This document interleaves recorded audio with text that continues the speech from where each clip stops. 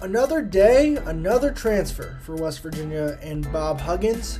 We talk all about it right here on the BlueGoldSports.com podcast. What's going on, everybody? Wesley, Shoemaker, Aaron Parker back with you today, BlueGoldSports.com podcast. Big news today, West Virginia landed another basketball transfer, this time in Texas transfer Tre Mitchell.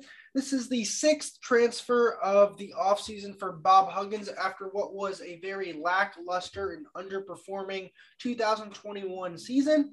I think it shows that Huggins is ready to go, ready to try and win, and he's done that by adding 4 Power 5 transfers, 2 JUCO transfers to go along with 2 incoming freshmen and another already signed JUCO guy to this class. Obviously, this means someone will be cut from this class, either will be a walk-on or will have to go to prep school or somewhere else. There's some rumors out there, obviously, but we don't know that as of now. Aaron, how you feeling? Another transfer, another guy added to this new men's basketball roster. Yeah, it's a good pickup for Huggs and his squad. Once Emmett Matthews returned to WVU, I kind of thought that would be it for this class, and Huggs would have his team for the 2022-2023 campaign. But he made room for another Power 5 star, put up numbers at UMass, did pretty well at Texas before leaving the team. So, yeah, it's going to be interesting to see what the staff has to do with their situation because they forced in another guy, but it's a very talented guy. Yeah, just going through it, I'll do that real quick. Men's basketball roster as of now, as we said, one will not be on scholarship, but you have 5 returners: Keedy Johnson, Seth Wilson, Kobe Johnson, Jamel King, James Okonkwo. Out of those 5, I'd say probably there's a safe bet that 3 of them will play significant minutes next year, and Kobe, Seth, and Keedy. Beyond that, I'm not sure where James is. I'm not sure where Jamel will fit as of now. Then you have 2 incoming freshmen, the Josiahs, both from Ohio. You have Josiah Harris and Josiah Davis. Then in JUCO, you have Pat Suminik, Muhammad Wagoo, and Jimmy Bell Jr. Obviously, Bell Jr. and Wagoo, they signed recently with West Virginia. Suminik signed over the winter, so that will be interesting. And then you have your 4 D1 transfers: Joe Toussaint, Emmett Matthews, Eric Stevenson, and Tre Mitchell. Aaron, I'll start here. Which of these 6 guys or 41 guys, if you want to go there first, or just any of the guys in general, who do you think is the biggest signing for this transfer class, I'll call it, of this offseason? I want to go Eric Stevenson, but Emmett Matthews is huge just as far as bringing the team together, having a guy that's experienced. He's played under Huggs for multiple years. He knows West Virginia. He knows the state. He knows the program. He knows the culture. And bringing him back for a 5th-year senior type of year, I think is pretty big. But I really like Eric Stevenson. I remember him getting talked up a lot when WVU played Wichita State about 2 or 3 years ago. He's a guard that can shoot. He's a guard that's not small per se, and he can rebound. And he's shown that he wants to rebound too. He's put that on social media that he wants to be known as a rebounder, not just somebody who can step up and shoot. So I like Eric Stevenson. Yeah, if you go back to that game, West Virginia, Wichita State in 2019, Eric Stevenson did have 22 points against the Mountaineers. And I think that type of scoring, he showed that this past year at South Carolina, and he will bring that, especially when you lose 2 guys like Taz and Sean. But for me, I think I'm going to have to go with Emmett is the biggest D1 transfer, just because I think Emmett's going to kind of be like that Gabe guy. He won't be able to be Gabe's, like, defensive caliber. Like, he won't be that type of player, but I think he's going to be that glue guy that you hear about. He's going to be the guy that kind of holds things together. He was here for a while, then he left to go home, and now he's back home, some would say, if you're a West Virginia fan. But I think Emmett just has the ability to kind of just always compete and always keep you in games, and I think that's a skill that is unteachable and that some guys have and some guys don't, and I think Emmett has that, and I think that is huge. As far as JUCO guys go, I think the signing of Muhammad Wagoo is going to be huge for this team. This team struggled to rebound. Wagoo's an experienced rebounder at the JUCO level. I think, if I'm not mistaken, he finished with the most rebounds in all of JUCO last year. He was a first-team All-American at the JUCO level too. So a lot of star power coming your way from the JUCO level. Obviously, will it translate? We have yet to see, and we will see come fall and come winter. But I think it is a good sign. Kind of pivoting from that point, though, Aaron, there's a trend here, and I think that trend is kind of obvious that Huggins addressed the need to get inside guys through JUCO, and he addressed the need to get more guard and more wing play through more of the traditional transfer portal with other guys like a Taz, like a Sean, like a JB who entered the portal. And I think that's big. So I kind of want to just get your thoughts. You'll go first here. I'll follow up. Just why do you think Huggins went that route? And do you think that's the smart thing to do? I think it is smart. I think he's trying to get strength in numbers as far as the big man position goes, because with last year's disappointing season, a lot of the struggle, I know Sean struggled and stuff like that, but a lot of the struggles came from the big man position. Polycap, not bad. Damon Carey, not bad, but like it was just not bad. But like nobody was like good. Nobody was out there getting a bunch of rebounds. Nobody was out there, putting up 15 a night, because that the loss of Derek Culver was big for the Mountaineers this past year. And even when you go back to Derek Culver, he was sometimes the only one getting boards, and he would have to come out because he was tired. So I think strength in numbers as far as the big man position goes. Getting Mitchell's another big one today, even if I don't even know what he is, a 5 or a 4. Either way, you got a couple more 5s to get boards and can hopefully be a little polished around the rim. Yeah, for me, kind of looking at this trend, if you look at it, Stevenson, 1 year of eligibility left. Tre Mitchell, I believe he has 2 years of eligibility left. Toussaint, I think, also has 2 years. Emmett Matthews just with the 1 year. So you kind of see Matthews and Stevenson, they're kind of here just for this year to win. But then if you look at like the JUCO guys, Wagoo has 3 years, Jimmy Bell has 2 years. So you kind of have you can afford them to struggle, and I think it's easier to teach and to polish these big men than it is to polish a guard. I think guards who have been there and done that, like a Stevenson, like a Toussaint, like who these guys have played at Power 5 programs. Like Toussaint played in the Big Ten, which was one of the best basketball conferences in the country the last couple of years. Played at Iowa 2 years ago when they were one of the best like teams in the country that year. Eric Stevenson played in the SEC. There are some good SEC teams. Like the SEC was no joke. Like the SEC, the Big Ten, and the Big 12 are, I just think, as of the last 2 years, especially talent-wise, above the Pac-12 and the ACC. And I think Huggins getting these two guys who are experienced guards and who have experienced environments and experienced crowds, like that's something you can teach. It's harder to teach a guy like Malik Curry, who's coming from Old Dominion, than a guy like Eric Stevenson, who's coming from a South Carolina. I also think that Huggins tried to go the route of finding the best D1 shot blockers, the best D1 rebounders last year, and Damon Carrigan and Polycap, and it just didn't work.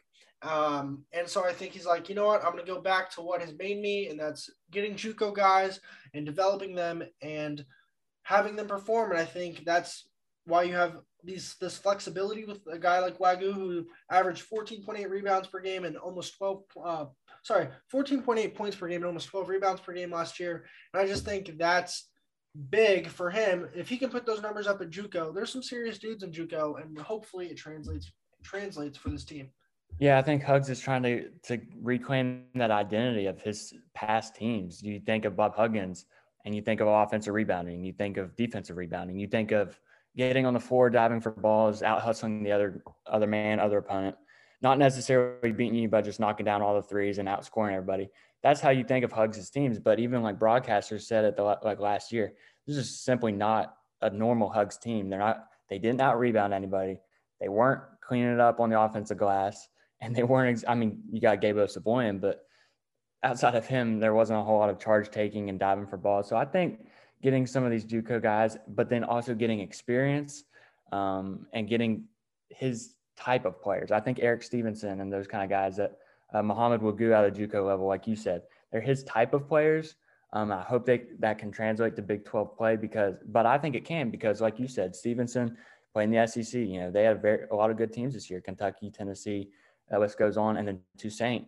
Like some people might complain. He didn't put up like a ton of stats, but he was a contributor for Iowa. Iowa has to play Michigan State, Wisconsin, all those teams, Illinois. Indiana. So, I mean, I think he's got his type of players, and hopefully that can translate into Huggs getting his style back, being tougher than the opponent, and just kind of, maybe not out shooting a team, but, out hustling a team for a win. You talk about his style, and I think his style over the years has been defense and kind of being the bully in a way on defense, kind of like harassing the other team, making them do things they don't want to do. And that was just not the identity of the team a year ago. And even just looking at the size of these guys, like Jimmy Bell, he's 6'10", 280 pounds. Obviously, the 280 will come down, but he's still a big dude. Then if you got Tre Mitchell, he's 6'9", 225. Like, these dudes that he's getting, they're big dudes that can bully you around and that can play with the size and the strength of the Big 12. Like against Kansas, dude, McCormick just had a field day because there was no one to challenge him inside. Like if you put Jimmy Bell out there, like, okay, he might get 3, 4, 5 fouls. He might foul out, but he's putting his body out there and he's sending a message and not making it easy, because I think everyone who played West Virginia, it was easy to get to the rim last year. And I think Huggins' main priority was like, all right, that's not going to be the case this year. You're going to have to beat us. We're going to play defense. And I think that's part of the reason why you see this size, you see this experience. And then you also see them say things like Press Virginia might be back by putting random hashtags on Twitter. Yeah. I mean, I know we're kind of going down a rabbit hole with that, but if a team can press, like they're going to have a guy on the back end that can kind of be there, just like Sagaba Konate was, like, and you're going to have guard play that can defend, and Joe Toussaint can defend, Keedy can defend if he has to, Eric Stevens, like these guys can defend. These guys have guys who are bigs. What I'm waiting for is if Huggins isn't done, and if he decides to put these two freshmen possibly in a program like in a program that like a prep school that will kind of get them playing, because if he, like, I don't know, do you see any of these Josiahs like contributing with the guys you have coming back? Not right off the board. They're not one of the top 7 players on this roster right now. So if you can get another shooter, get someone who can make shots, then we're really talking about this team possibly making a run next year. Yeah, I mean, Huggs is getting up there, and it seems like the back end of his career, but he's a Hall of Fame coach, 900-time winner. So I think the team he had last year, as he kind of, rounds third in his career, so to say, I don't think he wants to replicate what he had last year. I think like I said, I think he really wants to get back to what he's got, what he's been known for. And I think another thing to point out is the free throw percentage by some of these transfers. I think you mentioned to me before, I think Emmett Matthews, Mitchell, Stevenson, Toussaint, if you combine all their free throw percentages from last year, somewhere in the 85%. I got 83.4%. It was my 83.4%. That's good. I know WVU was not great last year, but what they did have going for them towards the end of the season was free throws. But what else was consistent with that team besides maybe Taz Sherman? Nothing. So I think if this even Taz down the stretch wasn't not after the injury and after getting knocked out at Baylor, he wasn't all that consistent. But I think if Huggs can get this team to rebound, guard, maybe put a press on you every now and then, I think complementing that with actually making free throws would be good, because last year you had the free throws, but you didn't have the defense, you didn't have the boards, you didn't have anything besides free throws. Like, even just looking at the Big 12 last year, who are the 2 best teams in the Big 12 last year? They were Kansas and they were Texas Tech. I mean, you could throw Baylor in there. I think Texas Tech and Kansas were runaway the best 2 teams in the league. Kansas, obviously, more than Texas Tech. They won the national championship. How'd they win the national championship, you ask? Oh, they played defense. Like, they were down early in that game to North Carolina, and then in the second half, switch flipped. They started guarding, turned into offense. Like, you can't not play defense and want to win. And this team last year wanted to win, but didn't want to play great defense. And you saw the effort was there sometimes, but less than, like, it's not even an effort thing. It's just a matter of if you're doing it or if you're not. And this team was not doing it last year. Yeah, everything was too easy. A lot of ball watching, a lot of getting big men setting the set up top, getting screen set on them at the perimeter, and that leaves bad matchups. I think we saw that a lot with Cottrell. Not the question to want 2 of those guys, because you can't really do that, but it's a matter of, are you playing defense or are you not? I think last year's team did not do a good job of that. So I would love to see some form of Press Virginia come back. I'm not saying, to the extent of Jawan State and Javon Carter and those guys, but maybe putting somebody long and athletic on the ball and just pressuring the ball as they bring it up before, and actually wanting to play defense. And again, getting a guy like Emmett Matthews to come back to a system that he knows. Sometimes I think he ball watched in his first couple of years, but he had a good year at Washington. He knows the system. So if you can get some kind of want to, I think you can have a good defensive team. Yeah, I think just kind of looking at it now, like, obviously, I doubt you play much of Keedy and Joe Toussaint on the floor at the same time. If I had to guess, like, I don't think Keedy's a true one, and I think we kind of learned that last year. I think Toussaint is a true one guard. I think he's a true point guard that can kind of facilitate more than have to score. I think Keedy can score more. He just did not really have the opportunity to score a year ago. So I think Emmett obviously starts, Stevenson starts, and then as at your 4 and 5, you kind of have options. Like if Jamel's probably a 3, I'd say, but if you're trying, I don't know if you're running small, if you might put him at the 4. Like I think this team has options now. You can go big, you can go small, and I think that's a good problem to have, especially as we are only in May. We have till November or December to kind of where this team has to kind of figure things out. I'd say the biggest for me, just knowing their schedule and looking ahead to next year, I think that Thanksgiving week tournament up with teams like Duke is going to be a really good test, because last year, besides UConn, this team is not really tested in the non-conference. And I think having non-conference tests is a good thing. And I think it will be a good challenge and a good measuring stick with a month more of non-conference play before conference play. Yeah, it should be. And, also to remember, UAB is coming to Morgantown, non-conference, and Andy Kennedy's team. They made the tournament. They gave WVU a lot of struggles last year in Birmingham. Truth be known, UAB probably should have won that game. So maybe another little challenge there, but it'll be in Morgantown. So hopefully this team could, maybe get a double-digit win. But I really like Seth Wilson. I don't know if he'd be like your sixth man, somebody coming off the bench. Obviously that's speculation, but I really like what I saw out of him last year. He's confident. He's not afraid to shoot the ball. He's not afraid to take it to the rack, as we saw against Iowa State and Morgantown. He took one to the rack, shot a 3, shot a step in 2 without even thinking about it, and he made all those shots. And I know he's not tall, but he's a bigger build for a guard position. And Taz spoke on his confidence last year. He said he's got the kind of confidence he has when shooting the ball. So I like him to be a big factor this year. Yeah, talking about Seth Wilson really quick, I think towards the end of the year, you had Huggins kind of explain, hey, there's some guys on this team that are going to get serious playing time next year. Obviously, things have changed with who you've brought in, but I would still expect Huggins to stand by that. And, there's guys, I think it's Kobe Johnson and Seth Wilson specifically, who played last year, who got minutes last year, who obviously it's hard to be a true freshman in the Big 12 and play really well, unless you're at Kansas, of course. But I think there is a way for them to develop and turn into a better player. Do I think Seth starts? I really don't know. I haven't really gone that far in my thinking, but I also think we have to kind of see how it plays out first, because if he starts shooting the ball and he's making his shot, if he's making his shots, he's going to work his way into getting minutes. And I think, as you saw with Gabe last year, it's not really about who starts anymore. It's more about who finishes. It's absolutely who in the last 8 minutes of a game when you're down 4 at Allen Fieldhouse to Kansas on a Tuesday night in January. You know what I mean?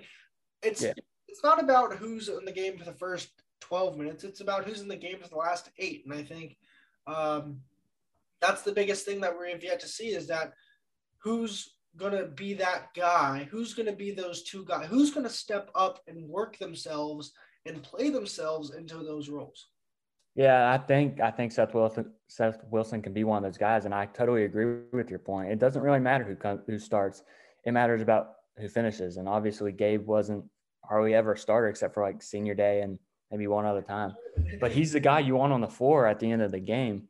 And that just reminds me of some of the Press Virginia teams. Let's think about Jason Page 2016. I mean, that dude didn't start any of the games, and he averaged like 20 points a game. He was out there defending Buddy Hield towards the end of a Big 12 tournament game. I mean, he was making shots down the stretch. Tariq Phillip the same way. He didn't start for the most part till his senior year, but he was out there at the end making plays, making defensive plays, and making shots. So I agree with your point, and I definitely think Seth Wilson can be one of those guys if they don't immediately put him in the starting lineup. I agree with you, and I think that Seth and Kobe both are gonna turn a page from last year. I think last year was just so hectic in so many ways, and hopefully they turn the page and turn it for the better. Going back to Mitchell though, I just kind of want to talk about his stats. So for those who don't know, Tre Mitchell started at UMass, played 2 seasons there, then transferred to Texas, and will have 2 years of eligibility left with the Mountaineers. In his UMass career, he played in 44 games, started 43 of them. I believe he averaged about 18 points per game at UMass, and then he was good at UMass, and obviously that's why he warranted a transfer to a place like Texas. Like Texas just doesn't get Texas gets who they want most of the time, and they got who they wanted. Last year, 17 games started, 24 games played, just over 18 and a half minutes per game. Shot 47.8%, so call it about 50% from the field. Didn't really take many threes, averaged just under 2 3-point attempts per game. Shot 80% from the free throw line, as we kind of talked about earlier, averaged 4 rebounds per game. And just he was like, he's a guy that you just need. Like he adds depth, he adds experience. And I think that's the biggest part of this signing is he's someone who has played in the Big 12. And although he only appeared in 24 games last year, like he still has that experience. Like he played against Baylor, he played against Kansas, like he played against these teams until February when he stepped away from the team. And I think it's just a matter of if he can continue to develop and be that guy on a more consistent basis. Yeah, I didn't know he played that much. 24 games. That's a good chunk of the season right there. It's a good chunk of Big 12 play. So hopefully, I mean, it sounds like he can score the ball. I'm still not sure if he's a 17. So he scored 17 against Kansas in their win at home against Kansas last year. Yeah. 12 against Oklahoma State. Just looking at it, 19 against Seton Hall. Against Gonzaga, he scored 6. So like it's there. The talent is definitely there. But yeah, I'm guessing he has some kind of a mid-range jump shot. Hopefully, maybe it can extend to the 3-point line. But if he's an inside player, hopefully he can somewhat do both. Play with back to the basket, and step out and make a free throw line extended jump shot every now and then.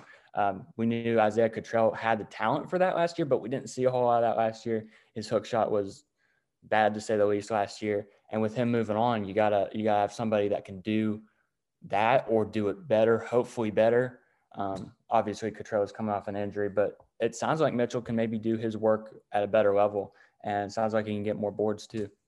Yeah, so Tre Mitchell so I'm just looking at that Kansas game because that seemed to be one of his better games of last season. Came off the bench in that game, made all 8 of his free throws, went 4 of 12 from the field in 22 minutes played, went 3 of 6 from 2, finished with 4 rebounds and 17 points. So obviously he shot 1 of 6 from 3 too. So I don't want Mitchell shooting 6 threes a game unless he's going to knock down 2 of them or 3 of them. I think he's better off shooting 3 threes a game, making 1, making 2 maybe, kind of finding that rhythm if he's there, and just kind of working from the free throw line in, using that elbow space, getting inside, getting rebounds, and I just think he's more valuable like that. I'm not expecting him to put up 12, 15 points per game, but if he can give you 8 to 10 points per game, I think that's really solid. And I think that's probably what they're expecting him to do. Yeah. And with last year's team, if you're finding somebody besides, number 12, Taz Sherman, to go out there and score 10 a game, you were happy. You had Sean McNeil and Jalen Bridges, who you knew could get that and more, but they weren't doing it at a consistent level. Some other things played into that, but I think a guy that could get you 8, 9, 10 a game with some boards would be huge. Like you said, I don't think we're expecting him to come in and average 17 like he did at UMass because it's Big 12 play. but he has a season of Big 12 play under his belt. I mean, I think he knows the competition. I think he knows the opponents pretty well, and he knows how hard it is game in and game out. So, that might come in to be a factor because, with some of these JUCO guys, it might take them a while to kind of understand the day in and day out opponents you have to play. But, somebody who's playing the Big 12, he'll have a good knowledge about that. Yeah, I think that's a really good point you bring up, the kind of the grind of a Big 12 season. I just think that when you're in the Big 12 and you're playing a top 10 opponent, sometimes like West Virginia played 3 top 10 opponents, I think, back to back to back earlier in the year. Like they played Kansas, Baylor, and Texas Tech back to back to back. Like Kansas won the national championship. Baylor gave UNC a run for their money. UNC, the year before. Like those are good teams. And I just don't think you have that or experience that until you play in a conference like the Big 12, like the Big 10, like the SEC. And I think it's good that these guys have grinded it out and have been there and done that. And I think that's a big thing is their experience. I think Huggins wants experience. And now that he has that, the expectation level is certainly going to be raised for Huggins and his demand for these players. And I think as a program as a whole, the expectation level should be raised because these guys, like last year, West Virginia, besides Sean, Taz, like they were an old team, but they were also a really young team. And I think you saw besides Sean, Taz, Gabe, like those guys, this team's youngness and it was exposed. And I think now that you have that experience from the outside looking in, it'll be like, okay, now that you have the experience, you should do something about it. Yeah, I think there's going to be more expectations for this year because there's a bad season last year and Mountaineer fans are very impatient and, they don't put up with 2 straight bad seasons. But B, I think we know that Hugs kind of swung and missed in the portal last year. Not to say that those were bad players, but you talk about experience and we're hammering that point. Guys like Pauly Polycaps coming from Manhattan and DePaul, not nearly the same level as Big 12 play. You're talking about Damon Kerrigan coming from the CUSA with Ford International, not nearly the same. Malik Curry from the Conference USA too. It's just not to say that those guys were bad. And Malik Curry turned out to be a good player for us, but for WVU. But overall, Hugs pretty much swung and missed in the portal, and it seems like he's trying a whole lot harder this year.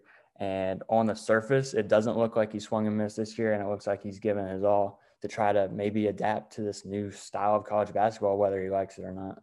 Yeah, I think it's also easier to go 2 for 4 this year than it is to go 0 for 3 last year. I mean, I think last year was still a weird year just with COVID, with everything going on. And I think now that things have kind of settled down in a sense, obviously, like COVID's still a thing and we're not hiding from it, but like it's still a thing, but it's easier after another year not having to play with no fans, not having there were so many variables last offseason from the year before that were still in place that I think are different now. And I think Huggins has kind of learned, okay, like he's a Hall of Fame coach. Like it feels good to say that actually. Like he's a Hall of Fame coach.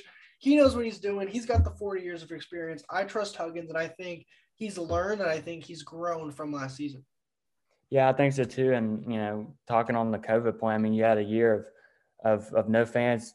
West Virginia had a great team that year, but, no fans pretty much the whole entire season. So you got fans chomping at the bit to get back in the Coliseum, and then you have a year where Mountaineers can't hardly buy a home game that they win, except for Iowa State, Oklahoma State, and maybe one other Big 12 opponent. Kansas State when they had 7 Kansas State.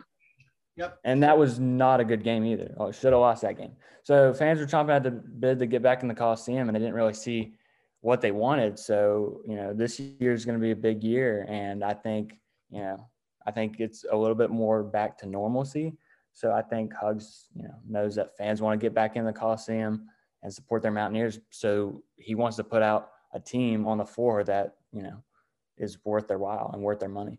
Yeah, just think about it this way, even like you had fans filling up and selling out the Coliseum on a Wednesday night game against Oklahoma, where the Mountaineers then laid an egg, and then they kept showing up, and they sucked. Like it's easy to see how fans could have turned away, and they didn't. I think that shows what this team means to this fan base, and I think Huggins knows that. Huggins realizes that, and he also realizes that he doesn't have many more runs in him. Like he's got a couple chances left. He's got a couple bullets left in the chamber, and he wants to make sure those are good bullets and wants to make sure he doesn't misfire them. And I just think that's the most important thing. And hopefully for him, for this team, for this program, it's better than last year. I think it's hard to be worse than last year, but the floor was hit last year. And I think hopefully the ceiling is now raised. It's just a matter of, do you reach that ceiling? Yeah, and with a bad season last year, like you talked about how badly Hugs wants to win and how he knows that it's got to improve. I mean, if you look at his past with WVU, there's been some bad teams. Obviously, there's more winning than losing, but every now and then there's an outlier. You go back to those teams with like Terry Henderson, Jabari Hines, kind of miss out on the tournament. I think there's maybe 2 straight years of missing out on the tournament. And then boom, Press Virginia happens. You get years of winning. And then once Javon Carter and Daxton Miles graduate, you got a bad team there. And kind of I thought there's going to be a multi-year rebuild. Next year, they're a tournament team. And then the next year after that, they're a top 10 team. And that's with COVID happening. So Hugs he's not accustomed to losing, and he does not want to have a losing team 2 straight years. I know the record wasn't a losing record last year, but in his mind, missing the tournament is losing. So yeah. One more thing before we get going here. I'll go first here. What's next for this team and for this program? I do think they bring in one more transfer. Is it Courtney Ramey, as many people have said? I don't know. Is it someone who can score? It has to be. I think defensively, you've kind of gotten everything that you could wish for and want. But I think now you need to go get someone who can kind of, if you need 13, 14 points and you're struggling to score, that you insert him into the lineup and he goes and gets you a few buckets. So I think that's what this team needs to go from good to really good. And I think they do that. What do I think that entails? I don't know who they're going to let go or who they might say, hey, we just don't have room for you. But I don't think Huggins cares about hurting feelings anymore. I think he cares about winning, and I think if that means he goes and gets a guard who can give you 15 points and has to let go of a freshman, so be it. Yeah, it's an interesting point. I mean, right now you're at too many, so you think about one of the freshmen maybe getting sent to prep school, but if you're to go out and get somebody like Ramey or a big guard that can give you 12, 13, 14 a night, what are you going to do? You're going to send both of the freshmen packing for either temporarily or maybe one permanently? You're going to have to do something with both, right? I mean, probably, unless you tell a guy like Suminick not to come, but he's a JUCO guy. Like, I don't know how you tell him no at this point. I feel like maybe they tell someone to walk on and NIL money. Like, I don't know. I feel like there might be a way where you tell a guy to walk on and then NIL money creeps in the back door to just pays for tuition. Like, I don't know how that works. I don't know the rules of NIL, and I don't know what it does, but how it goes on behind the scenes. But that could be a way that happens. But ideally, you do say goodbye to the Josiahs if you have to go get a scorer. And I think if you have to lose one, okay, but if that scorer turns out to give you solid minutes and a lot of points and a lot of production, I mean, it's like, which one do you weigh more? Yeah. If a guy like Ramey's there, yeah, you can't turn it down. But that's speculation. As far as next steps for this team, in my opinion, I just think maybe trying to bond over the summer with these guys. It's just such a different climate. The college basketball world, college football too, is as Neil Brown has said, it's not a 4-year, 3-year roster type thing. Your roster is ever changing. Your roster is year to year. And I think Hugs can attest to that. It's a totally different team than last year outside of just a couple players. So I think the next step is using the summer to hopefully build some camaraderie around the team. I know, not everybody's in West Virginia probably right now, but hopefully, develop some relationships there and maybe some chemistry on the court. So I think that's the next step. And maybe for the coaching staff, trying to see what works as far as the lineups go and who's playing what position, that kind of stuff. Yeah, as far as summer goes and kind of chemistry and building that chemistry, I will say it's been cool to see from afar. Eric Stevenson's been very active with current players on Twitter. I think the players that are coming back really want to do this thing the right way, and they want to win. I think there will be that buy-in from them. And I think it starts from those guys that are coming in. Like if you get the buy-in from those 4 Power 5 guys that are like, all right, like fresh start, let's do this thing, then it's better than kind of waiting around for August to hit. And then you're like, all right, like get going in June, get going in late May. You know what I mean? Like get going as soon as you guys can and as soon as you guys want, because what they do outside of the organized team stuff that I think will make or break this team. Absolutely. And you got multiple JUCO guys coming in. I mean, they need to be there early, getting to know the system, getting to understand how Hugs runs things, but, understanding what offenses they need to run on. If they're pressing, they got to get in shape. Yeah. If they're changing their formula to pressing, they got to get in the gym now. As far as these JUCO guys go, I think they need to get in earlier. Well, I mean, I don't know. The Power 5 guys are coming into a new system too. I think the whole team needs to, use the summer to build on. So, and especially the JUCO guys. I think with the power of social media, we'll be able to kind of see that, track that through Instagram stories, Twitter, things like that. I feel like everything's so documented. Like I've seen in the last couple of weeks, Gabe and Malik were still working out at the facility. So there's still people there. There's still people there that want to keep working hard. And I think it's just a matter of time before that starts to mesh and come together. Do you have anything else, big guy, on this lovely Friday afternoon? No, I don't think so. Just it's a very different team, but it's also exciting too. So that's what I'll leave it with. Yeah, I think it is a very different team, a very exciting team, and I'm interested to see if anything else comes about, comes to life, comes to fruition in these next few weeks. So, anyways, if you have made it this far, we really do appreciate you listening, watching, whatever platform you see us on. My name is Wesley Shoemaker, joined by Aaron Parker. Be sure to keep up with us on Spotify, Apple Podcasts, wherever you get your podcasts, or if you even watch us on YouTube. Follow us on Twitter at blue_gold sports, I believe. Follow us on Facebook, and just keep us going. We appreciate you guys listening, and if you made it this far, we do thank you. Once again, I'm Wesley Shoemaker, joined by Aaron Parker, and this is the BlueGoldSports.com podcast.